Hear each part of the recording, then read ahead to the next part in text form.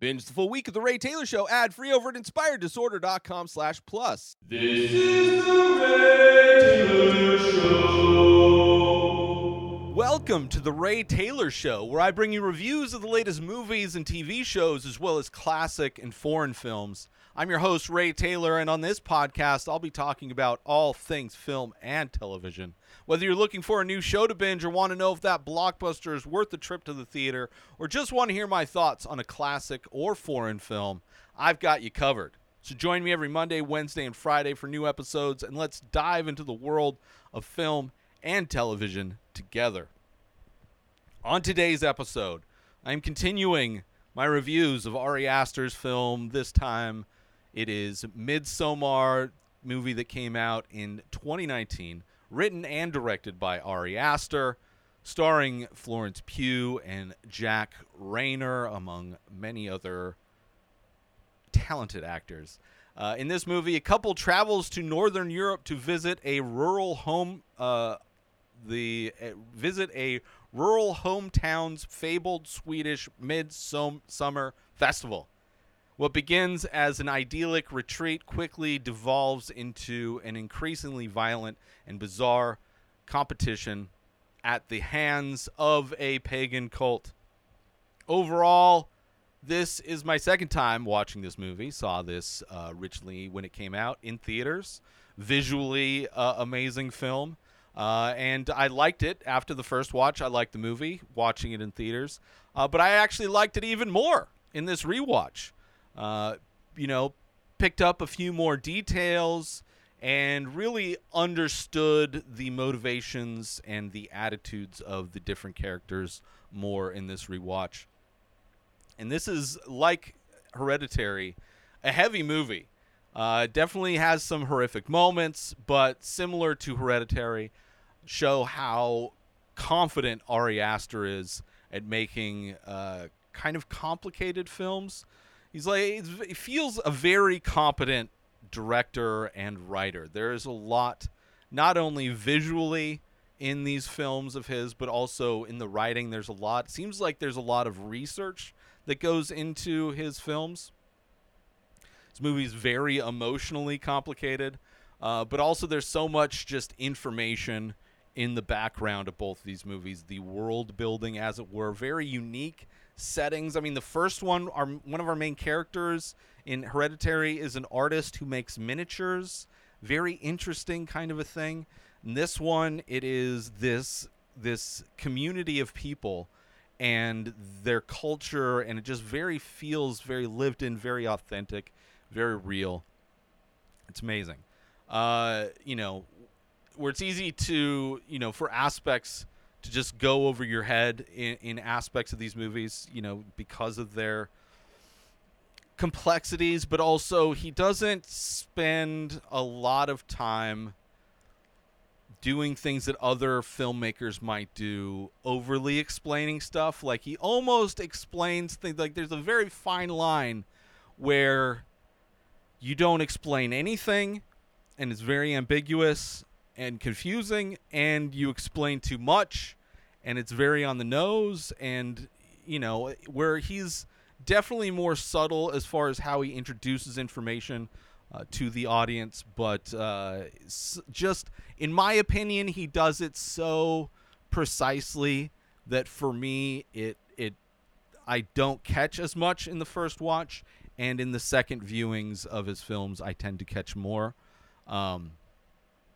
So I appreciate that. I appreciate the complexities and detail in these movies that make repeat viewings more enjoyable. You get more out of these movies the more you watch them, despite the fact they are very tough movies to rewatch. That's for sure. Although these films definitely, like I said, hard to watch, the repeat viewings take a few years. I haven't watched this since it came out 2019. It's been 4 years. It's a pretty good amount of time. I've been looking forward to rewatching this, as I was looking forward to rewatching Hereditary, a movie that I hadn't watched since it hit theaters. So, taking a few years in between to let the trauma wash away before you get back into it. But I would say Ari Aster is definitely an artist. Like these movies that he's making are like I will be excited for every single one of them, even though they're maybe not like the movies that excite me in a way where they're not my favorite movies, but they are, I would say, works of art. Like there's so much care and detail put into these films. It's undeniable, I would say, even if they are very tough movies to watch.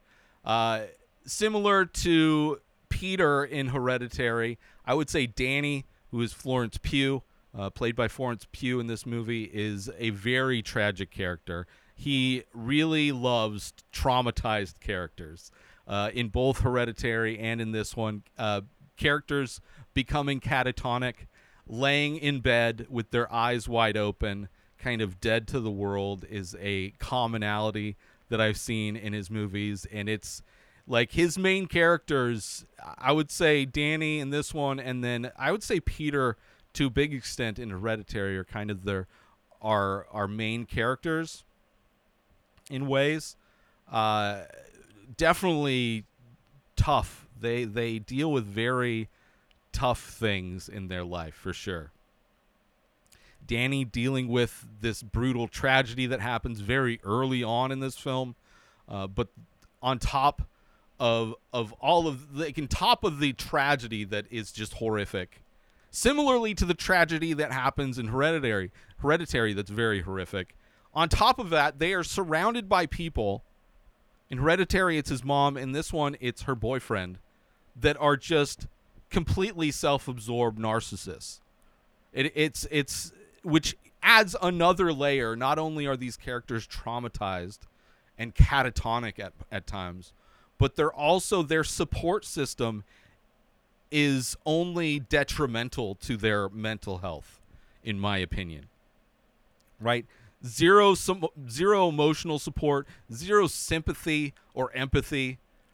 So it only amplifies in many ways the trauma that is felt by these characters that I said, like, sadly, right? You're sitting there, you're sympathizing with Danny in this movie, Peter in the last movie, and it's just like, it is just like layered onto, it's just like hell. It's like they're going through hell. Because not only are these tragedies happening to them, but they have not only no support, but they have like actively horrible people around them. Like people that make their situations even worse. I would say this movie not necessarily as tough as Peter in Hereditary. I would say Toni Collette's character in Hereditary is far more actively horrible to Peter, where Christian, the boyfriend of Danny in this movie, is just can't be bothered, really. Like, just so not willing to stand up like, he's a very weak, parasitic type of a guy, and his inaction, his lack of support, and his clear focus on himself is just really sad. Only makes her situation even worse. But I love the setting of this film, the Northern European cult commune type of a thing. The world building is amazing in this one. Just so much detail in whether it's the community itself, the color palette of this film, the decorations of the buildings in the commune, the building architecture itself, the layout, the community, like every aspect of this feels so well thought out and executed. It's really amazing. Very, very much makes it feel authentic and real. Like this could easily be, like, I don't know if this is based on an actual community, but it feels like it easily could be, and I wouldn't be surprised if it's completely fictionalized. The hard part about this movie is that there are very few, if any, likable characters. I mean, obviously, Danny is kind of the one we follow, but it's like such a it's just like depressing, right? She spends 90% of this movie miserable and almost catatonic, which is justifiable, but it's like it's like it's tough to. I mean, obviously you're rooting for her, but also she's not making the best because of her own trauma and her like compulsion to stay in a very unfulfilling relationship is like it is. She herself is making choices that are tough to be on her side, and it's just very sad. It's very sad.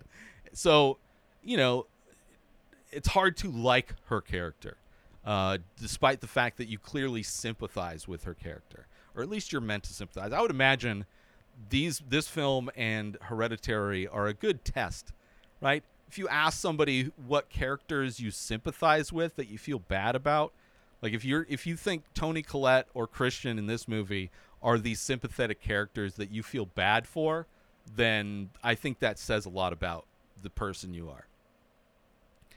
are. You know, aside from Danny, which obviously I love Danny, I love the fact that in this movie she does have moments that are very noticeable because of how she is the rest of the film. There are moments of joy that she actually has. There's moments where she actually seems to have people who support and care for her, which are also very conflicting, those moments. But you have this character, her boyfriend Christian, and his friends who don't like her, openly don't like her, and are very much just into their own stuff.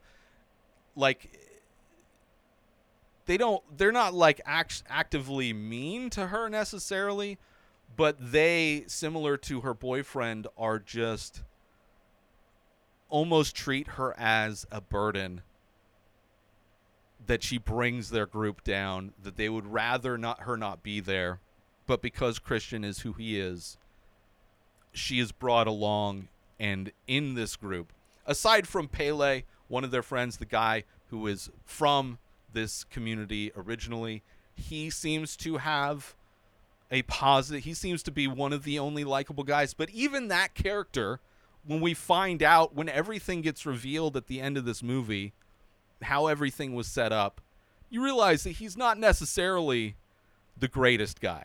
They're very complicated characters, I would say.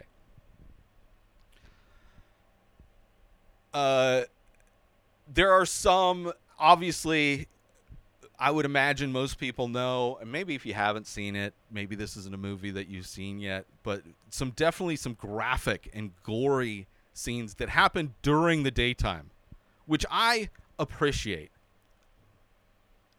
Anytime you can have bright daytime horror and it work, I think you know what you're doing.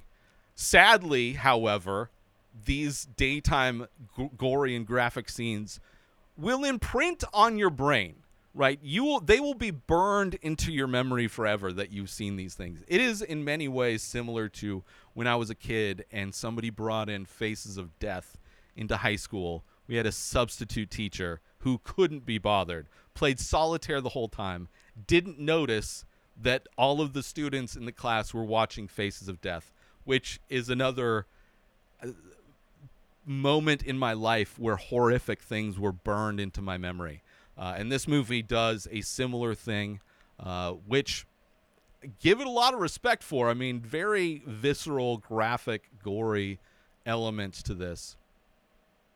But not like torture porn in the way like the Hostel movies were. But definitely there are some absolutely gory moments. And I guess maybe there are some kind of hostile-y moments as well. But visually, very beautiful. Aside from that, the color palette of the film, absolutely gorgeous. The colors of the community, all the illustrations that decorate all the buildings on the inside of the buildings, the tapestries that are there, all that stuff is amazing. And it's definitely, in this rewatch, the end of this film hit way harder and felt way more satisfying. I think I understood the ending of this one far more because I was paying attention, taking notes, all those things. I didn't have to look anything up like Hereditary. That I had to look things up and like, who is this Payman guy? Right? The movie, I would say, in Hereditary, didn't quite give me enough information to really grasp the ending as much as I should have, where this one I feel does. I think this does. He rides that line, and I think he nails it in this one. But it did take this rewatch for me. I was probably very high when I watched it the first time in theaters, I would imagine. But I do want to get into spoilers of this movie, talk about specifics of this movie that I liked. So if you haven't seen Midsommar, you don't want to be spoiled, this is your warning. So you have in the beginning of this movie the very traumatic event, right? You have Dani like leaving her sister a voicemail, leaving her parents a voicemail. You see her parents sleeping very pleasantly in their bed. The use of yellow in a lot of these scenes, I would imagine, is a thematic color. There's also the end of the movie. The pyramid building is yellow. I believe yellow. I am colorblind, so forgive me if it's like maybe a light green or something like that. But it seems to be a color that signifies death. Because when you find out, like it's setting up that her sister's bipolar and that Dani is very, like some of her trauma early on, the reasons why she is maybe somewhat of a burden to her boyfriend or a downer to her boyfriend and her friends is that she is constantly dealing with her sister and her family that are constantly making her emotionally troubled. Having a sister that's bipolar, her parents clearly taking care of her. She lives with the parents. And then there's this night where she's not. She gets this vague, ominous email from her sister. She can't get in touch with anybody, and she's freaked out. And when we find out what actually, like, her boyfriend, like, doesn't really care, it kind of seems like maybe he's tired of this, but he's also not willing to break up with her. His friends are, like, trying to convince him to do it, but Christian is like such a wishy-washy, doesn't like really choose to do anything kind of a guy, will allow this to just bother him. He will use this as an excuse for it to bother him instead of just ending it. Clearly he wants to end it. Dani feels like that's the direction it's going.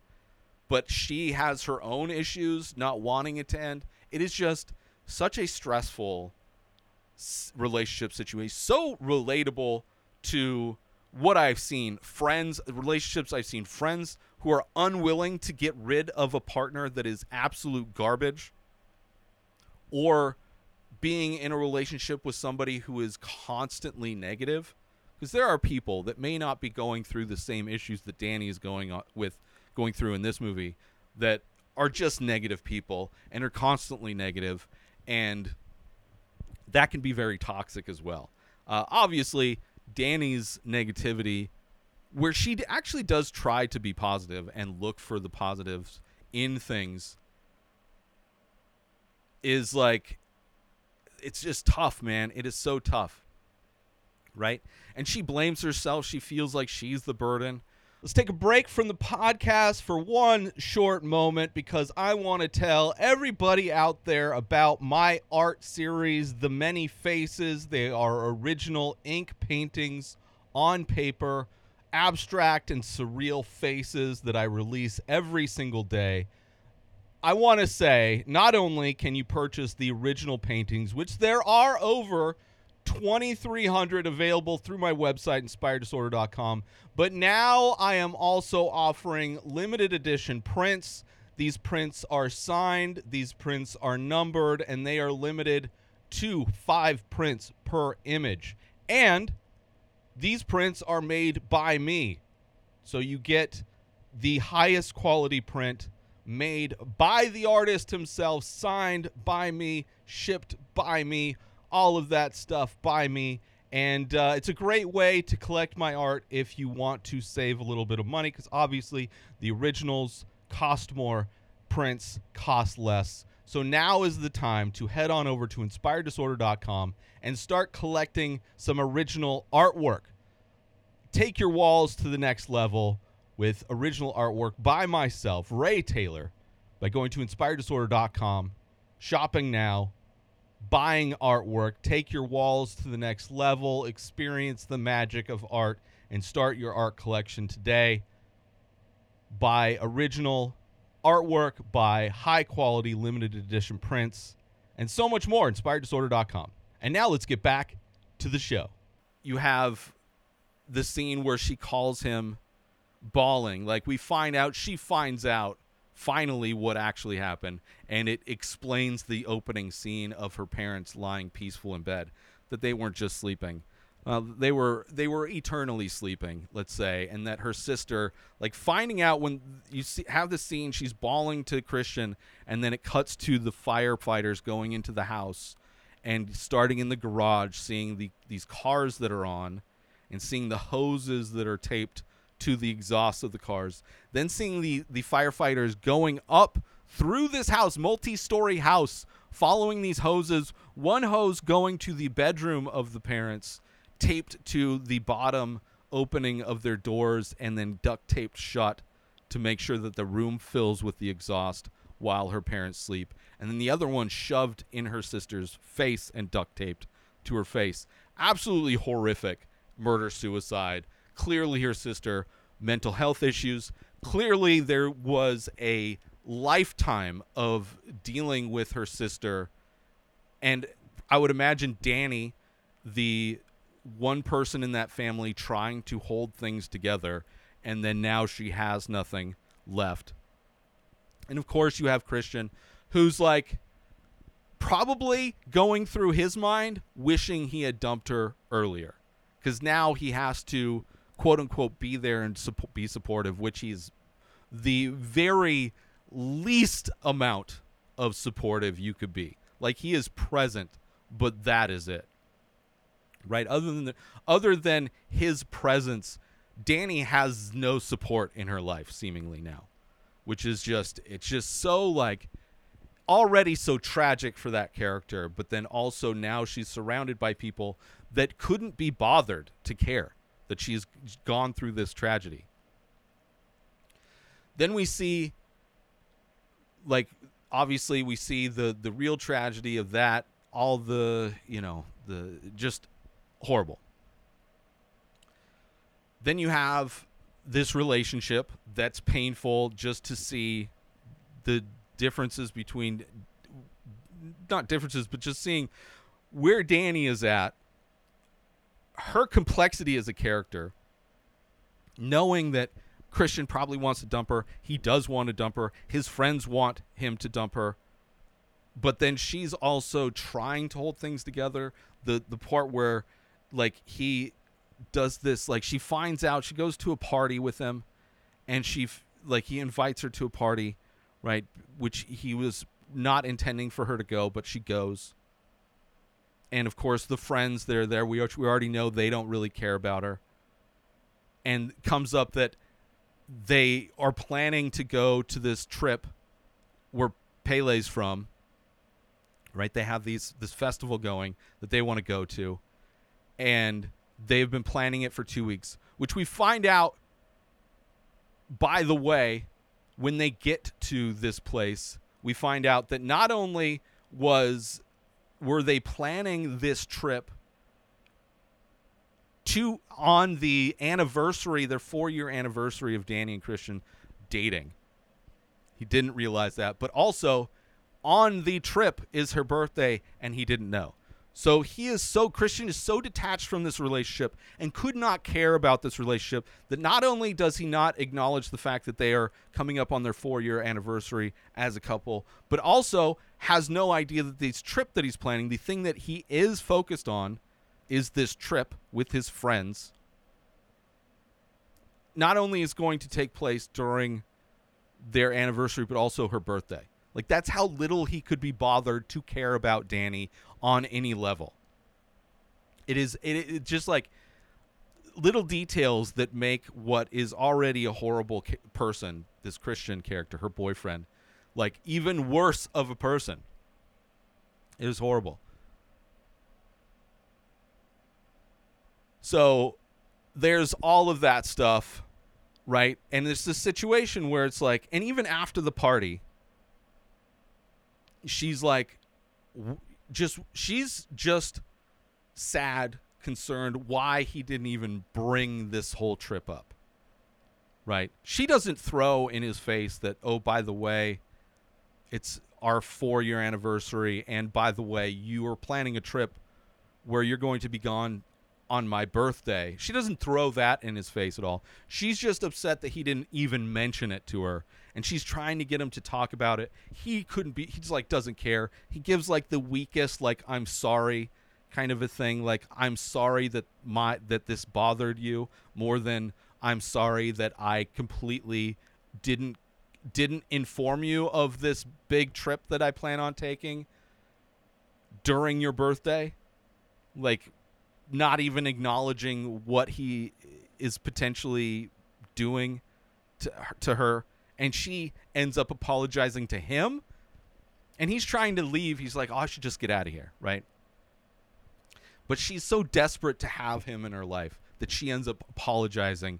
And she's trying to look at the positives. It's like, oh, well, this could inspire you to come up with your thesis for college or whatever. And he's like, yeah, like he couldn't be bothered with any of that. She's trying to do everything to salvage this failing relationship, this nothing relationship, this parasitic scenario where she gives and gives and gives, and he couldn't be bothered to even acknowledge that he's like, it's just like such a piece of shit, right? And it's like, shit or get off the pot. It's like, either make efforts to make this work or just end it. It's just such a, it's just such a shitty situation. Lack of communication, lack of empathy, absolutely frustrating. I hate this dude so much.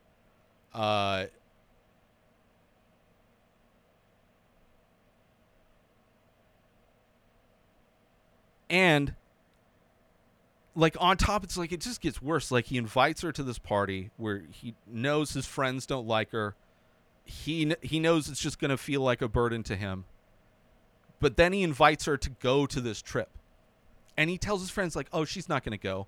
But then, like, at no point is she acting like, oh, I'm probably not going to go. She's like, yeah, I guess I should go. And she doesn't even bring up, it will be nice because it will be my birthday. It will be a nice birthday gift. She at no point acknowledges her birthday.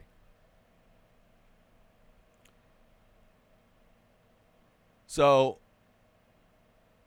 but you do, in that scene where you find out that she is going, we do see that there is, out of the friend group, Pele actually talks to her like a human being,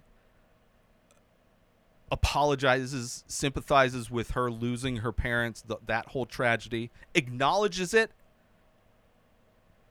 and, like, says that he's actually excited, acts like, it seems like he's actually excited that she's going to go with them on this trip.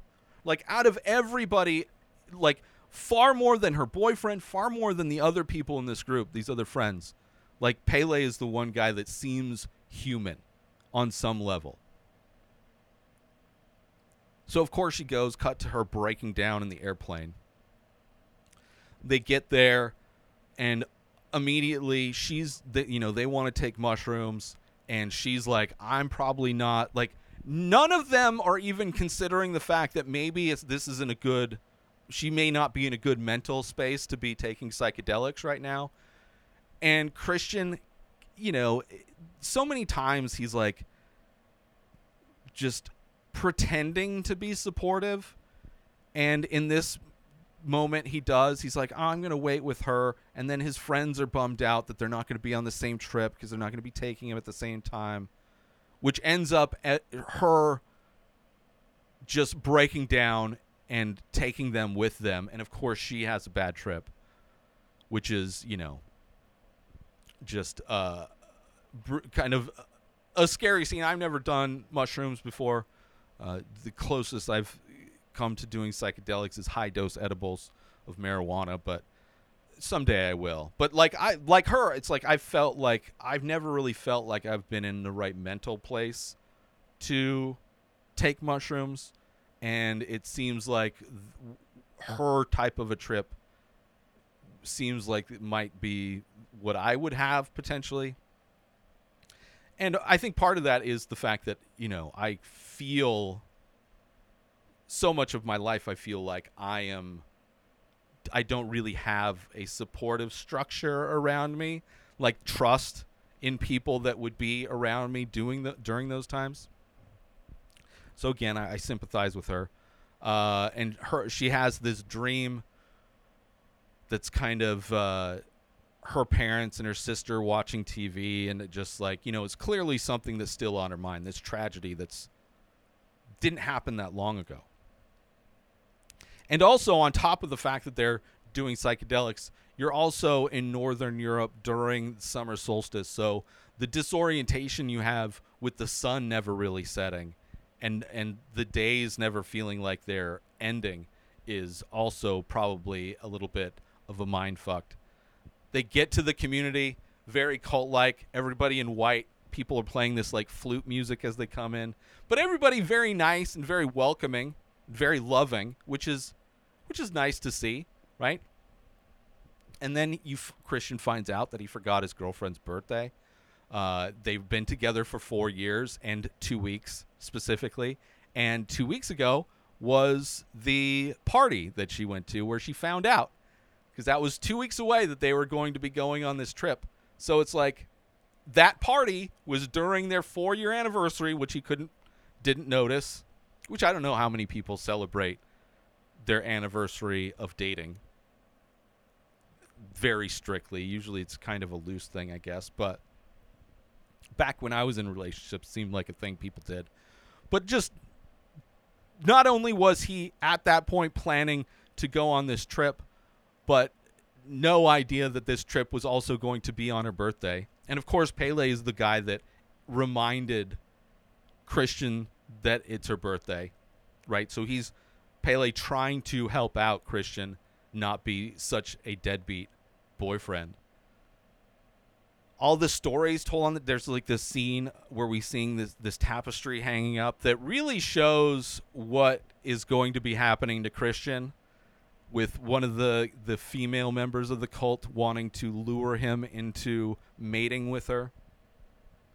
Very interesting tapestry, literally telling you what's going to be happening. Finding out about the life cycle, this very regimented life cycle of the people that live there, where at 72 they're killed. And the way it's said, like, it's very comical, tongue-in-cheek, but then what we find out very short after is that is quite literally what happens. If you are still alive at 72, then you sacrifice yourself. Which they have this meal where the table placements are very strange. You have the color palettes of the film very beautiful. Even these cliffs where we're going to see a ceremony happen, even the cliffs feel very much part of that palette, that bright palette. And then you see the horrific scene of this movie, tragic scene of this movie during the bright daytime hour of these old people sacrificing themselves, jumping off of this cliff. Absolutely, like, horrific. Seeing how Ari Aster shows the events of this. A lot of it is wide shot, but I was watching on a projector, so it was still see when she hits the stone at the bottom of this cliff and bounces off. It is still brutal, but there's still close-up shots of like her caved-in skull. There's shots of the older dude when he doesn't die and his legs just blow up, and they have to go over and put him out of his misery with the mallet. It is absolutely brutal. Very similar to the quick close-up shots of Charlie's severed head in Hereditary. Just like these, like, absolutely gruesome shots that aren't on screen for very long, but long enough to where those images are just burned into your head. And then you have, of course, two of the people, the outsiders there, are completely freaking out. And then everybody else is kind of catatonic. Danny kind of, right before the woman jumped, she kind of had this premonition that something really bad was about to happen. Grabbed Christian's arm, And of course, he couldn't even be bothered to notice that Danny, who just had her family murder-suicided and has been like severely mentally distressed from that, and now is seeing a suicide happen in front of her, he doesn't comforting at all. She grabs his arm. He couldn't be bothered.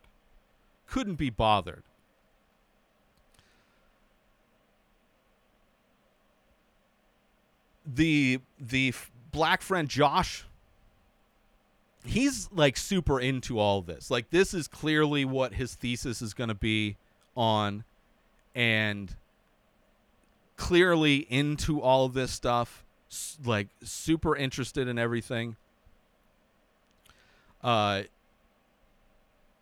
You have the other friend, Mark, who the douchiest of douchebags, also the one guy in the group that vapes, which I appreciated the fact that the douchebag vapes, because that is a very, very douchebag thing to do. I would say, I don't know. I vape weed, or at least I used to, but like the nicotine vapes, the absurd amount, especially of the nicotine vapes, and he doesn't have like the big, like giant exhaust vapes that people used to have. I don't know if people are still doing those or not, but it is funny that Mark vapes and is very, very much the douchebag of the group.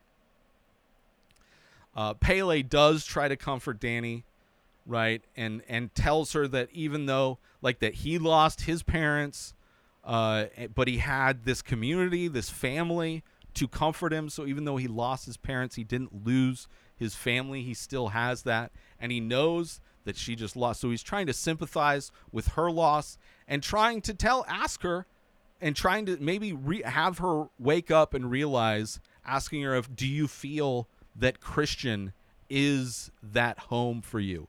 Do you feel like he's comforted you? Do you feel like he's somebody that makes you feel like you're secure and you're whole, even though you've lost you? And of course, he doesn't. But it definitely, the only time a character, I mean, first it was the fact that he was just talking to her and excited before they even left on the trip, and now he's sitting down and like trying to open her eyes to the fact that she shouldn't be in this relationship with Christian, but not directly telling her like you should be dumping him, but just asking her, like, how do you feel like being in this relationship with him is something that is providing you with the feeling of comfort, the feeling of security in any way? She has a dream where she dreams that everybody in her group leaves her, and then kind of has these visions of her sister and her parents like at the base of the kind of the sacrifice cliff, which is very tragic. Let's take another quick break from this podcast episode because I want to share with you a way to make some easy money on the side if you're looking to make some extra money and you want to do it making content.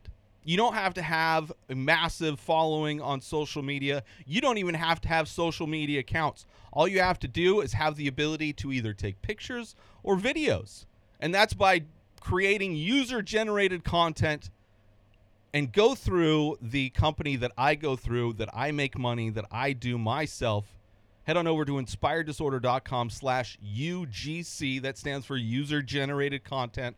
Inspireddisorder.com/UGC. You can check out all of the content that I've made so far for brands, for products, which the bonus, not only are they paying you to take selfies with their product, not only are they paying you to review their product or demo their product, but you're also getting free products, which is always nice. So it's a little bit of a bonus. Not only are you getting paid, but you're getting free products. Sign up through my link and join Brands. That is the company that I use that connects content creators with companies that have products that they need their products to be shared, content made of it, reviewed, unboxed, whatever it is. Very easy to sign up. The certification process is very easy, proving that you are able to take pictures that look good. You're able to take videos that are edited well, and you understand what the assignments are as far as how-to videos, unboxing videos, things of that nature. It is a very easy setup process. Links to that, inspireddisorder.com/UGC, and that's where you can see product reviews, product photos, how-to videos, unboxing videos, product demos that I have done with join brands in the past to make money, and I continue to do it today. So head on over to inspireddisorder.com/UGC and check it out and sign up through my link, inspireddisorder.com/UGC. Now let's get back to the show. You also see the girl, the sister of Pele, basically putting something under Christian's bed, basically starting to do the things that we saw in the panels of the tapestry, right? First, we also see that she bakes him a little pie with some pubes in it. There's something in his drink. Danny also sees that Christian is more interested in doing this research now. All of a sudden, right? All of a sudden, another aspect of Christian is that he, all of a sudden thinks this is what he's going to have his thesis on, right?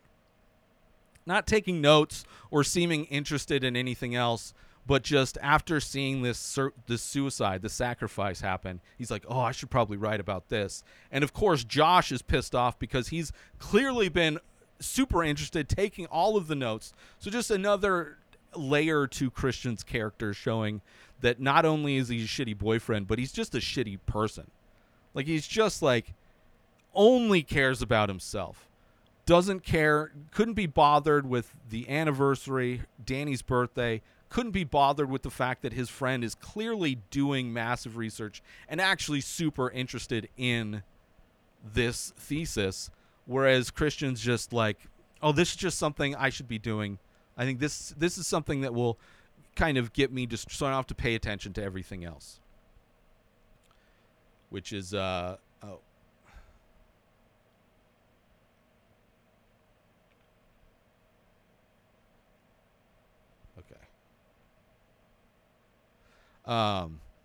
Which is just, just another aspect of why he is just a horrible person. Simon and his fiance decide they want to go, Connie, after seeing the sacrifice. Obviously, both freaked out about it and all that stuff. And Simon disappears and is told that he went with somebody in their truck to go to the train station to get out of there. But he never told Connie. She doesn't believe it. And then Danny doesn't buy it either. And she's the only one. Christian couldn't care less about it. Josh couldn't really care less either. And Mark couldn't care less about anything. So she's one of the only people that doesn't buy this story that's being told either. And then we see Christian get a pube in his pie. So we're seeing the kind of the tapestry playing out. You have Josh sneaking out to get pictures of the sacred book that was told he can't get pictures of, which that whole thing was another interesting aspect to just the world building of this community. How the kid who was purposely inbred and deformed is their oracle, and he draws pictures, and then the people of the community decipher those pictures into a continuing library of information that this sacred temple is full of. And the book that they read from is part of this, and Josh goes in there late at night to go take pictures of it. And of course, we see him get got. So we're getting first with the disappearance of one guy, and now Josh actually getting attacked. So something is not good in this place. He gets hit with the giant mallet. The same mallet that was used to kind of finish off the old guy who didn't jump off the cliff right. So now Danny notices that both Mark and Josh are missing. So Mark went missing also. And she's the only one that really is noticing and giving a shit. And the community makes up a story that one of their books went missing, right? And basically using that as a way to explain why Josh is missing. Like, they're making it so it seems like he ran away with the book. And of course, Christian's like, oh, just completely detaches from them. I had nothing to do with that. I'm sure that's what would happen, right? He's just completely just throwing his friends under the bus, not protecting, not defending them in any way. Then you have the great moment when Danny goes into this dance competition for the May Queen, mixed with dance competition, mixed with psychedelics. And it's the first time in this entire movie where she actually feels happy while she's dancing, just having a good time. She's like the first time she's able to let go of everything and just enjoy the moment, which is a nice thing to see. Christian gets taken into a room, which I think is funny. He thinks he's going to be interrogated about the book being missing, but instead it's him being told that he's been selected to mate with, because they now and then will bring in somebody from the outside to mate with them so that they don't. So it's as to avoid the inbred stuff, because they want to make sure that's only reserved for their oracles. So he's kind of brought in to do this thing. Danny eventually wins the May Queen competition. Christian only caring about the fact that he's going to go sleep with this kid. After she wins, Pele gives her a big kiss. Everybody in this community loves Danny. The plants and the flowers are all breathing, as happens every time these characters take psychedelics. They follow her lead while they all sit down to eat, which is like, it's this moment where Danny's character not only finds joy for the first time, but also sees this entire community like looking up to her.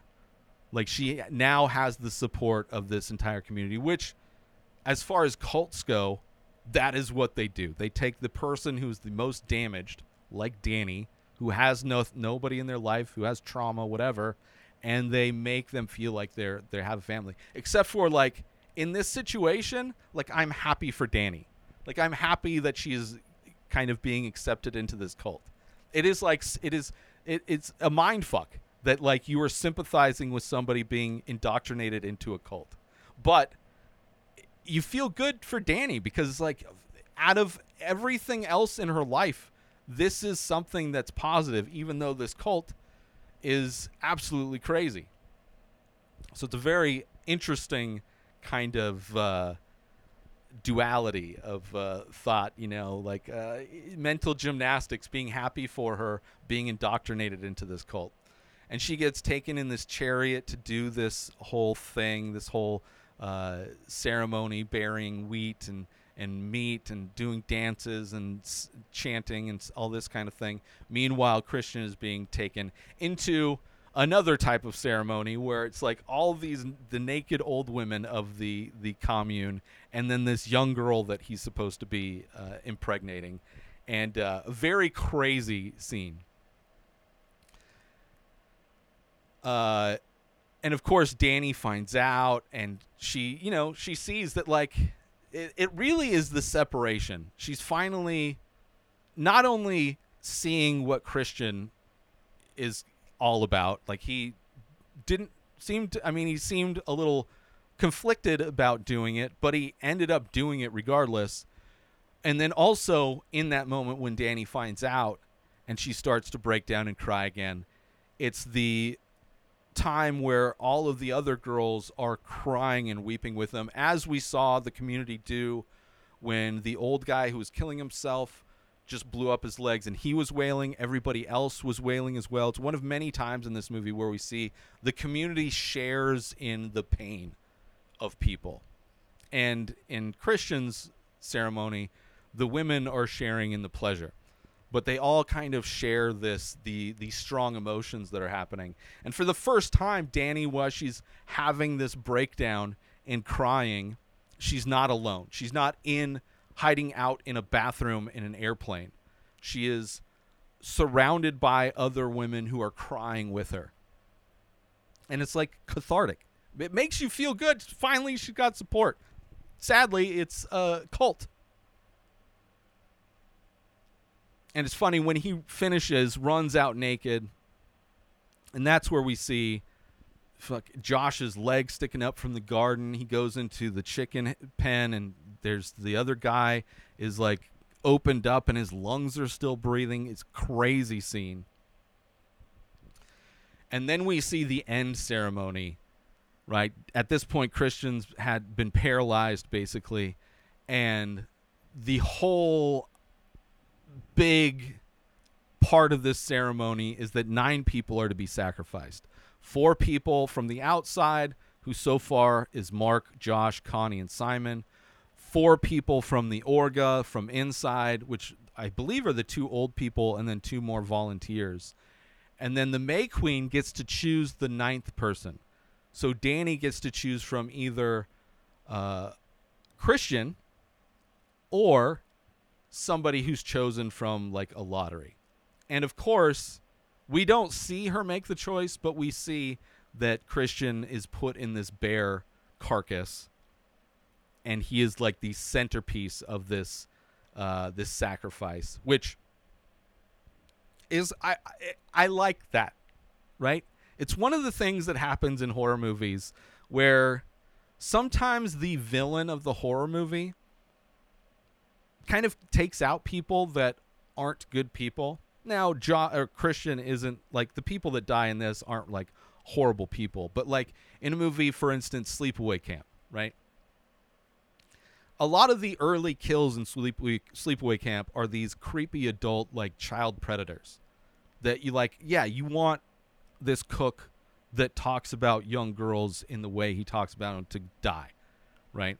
And then other people die that probably shouldn't die, but there is an aspect to some horror movies where the kills are almost justified. You don't feel bad that the person is being attacked. Like in Chucky, I think the second Child's Play movie where the CEO of the toy company gets killed after deciding to bring this toy back to market.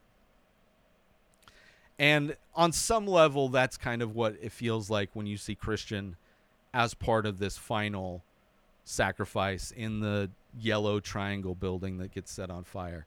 And you see a smile on her face at the end of it. I kind of like I found the end of this movie to be a happy ending for Danny, despite the fact that it's like she's been indoctrinated into this cult now. But what's worse? Being in this cult where, yeah, people die, people get sacrificed, but she has more support than she's ever had in her entire life. And Pele is there who actually cares about her. Or to be back home in this worthless relationship with this Christian guy who him and all of his friends couldn't care less, think of you as a burden, don't consider you in any form, really. It's just, I think it ended well for her, sadly. Sadly, the cult was the better option for Danny. But the smile at the end, very kind of cathartic. It's a fucked up happy ending, I would say. But I did enjoy it. Like the end, it's what a cult does. It preys on someone that has no family, who's broken, right? They act as a replacement for that family. But they also provide her with the only moments of joy in this entire film that we see. When she's dancing, when she sees, Christian being sacrificed. Like the only moments of joy were because of this cult.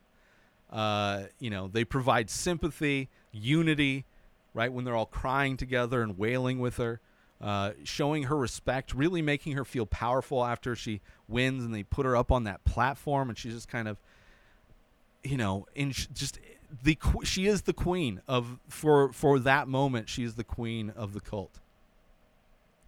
Having respect of everybody there, feeling powerful.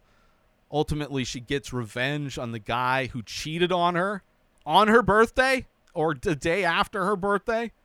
Like, not only did this guy not care about her birthday, care about their relationship, didn't care about her when she's there, doesn't care about his friend and what he's trying to do with his thesis, but literally cheats on her with, I don't know how old this girl was, but 16, not a good guy.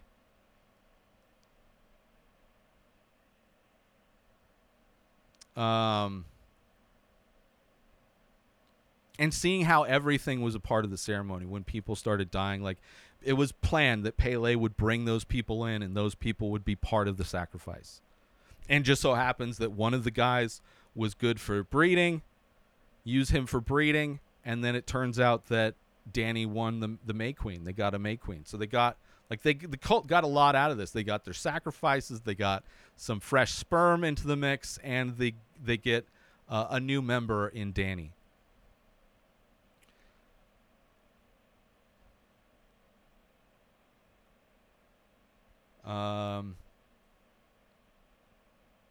I do feel bad for Connie and Simon, though. Everybody else, like Christian and his friends, I don't really care. Yeah, sure, it's bad that they got killed, whatever, but they weren't great people. But Simon and Connie, I feel bad about them being part of the sacrifice. And I do like horror movies where you can kind of root for the killer sometimes. Like I mentioned, like Sleepaway Camp, even Chucky, you rooting for Chucky in that moment when he's killing the CEO. Yeah. Right? You got to crack some eggs. They can't all be great kills, I love this movie though. It's definitely a rough watch, but I found the end to be like a happy ending, surprisingly. Happy for Danny in the end anyway.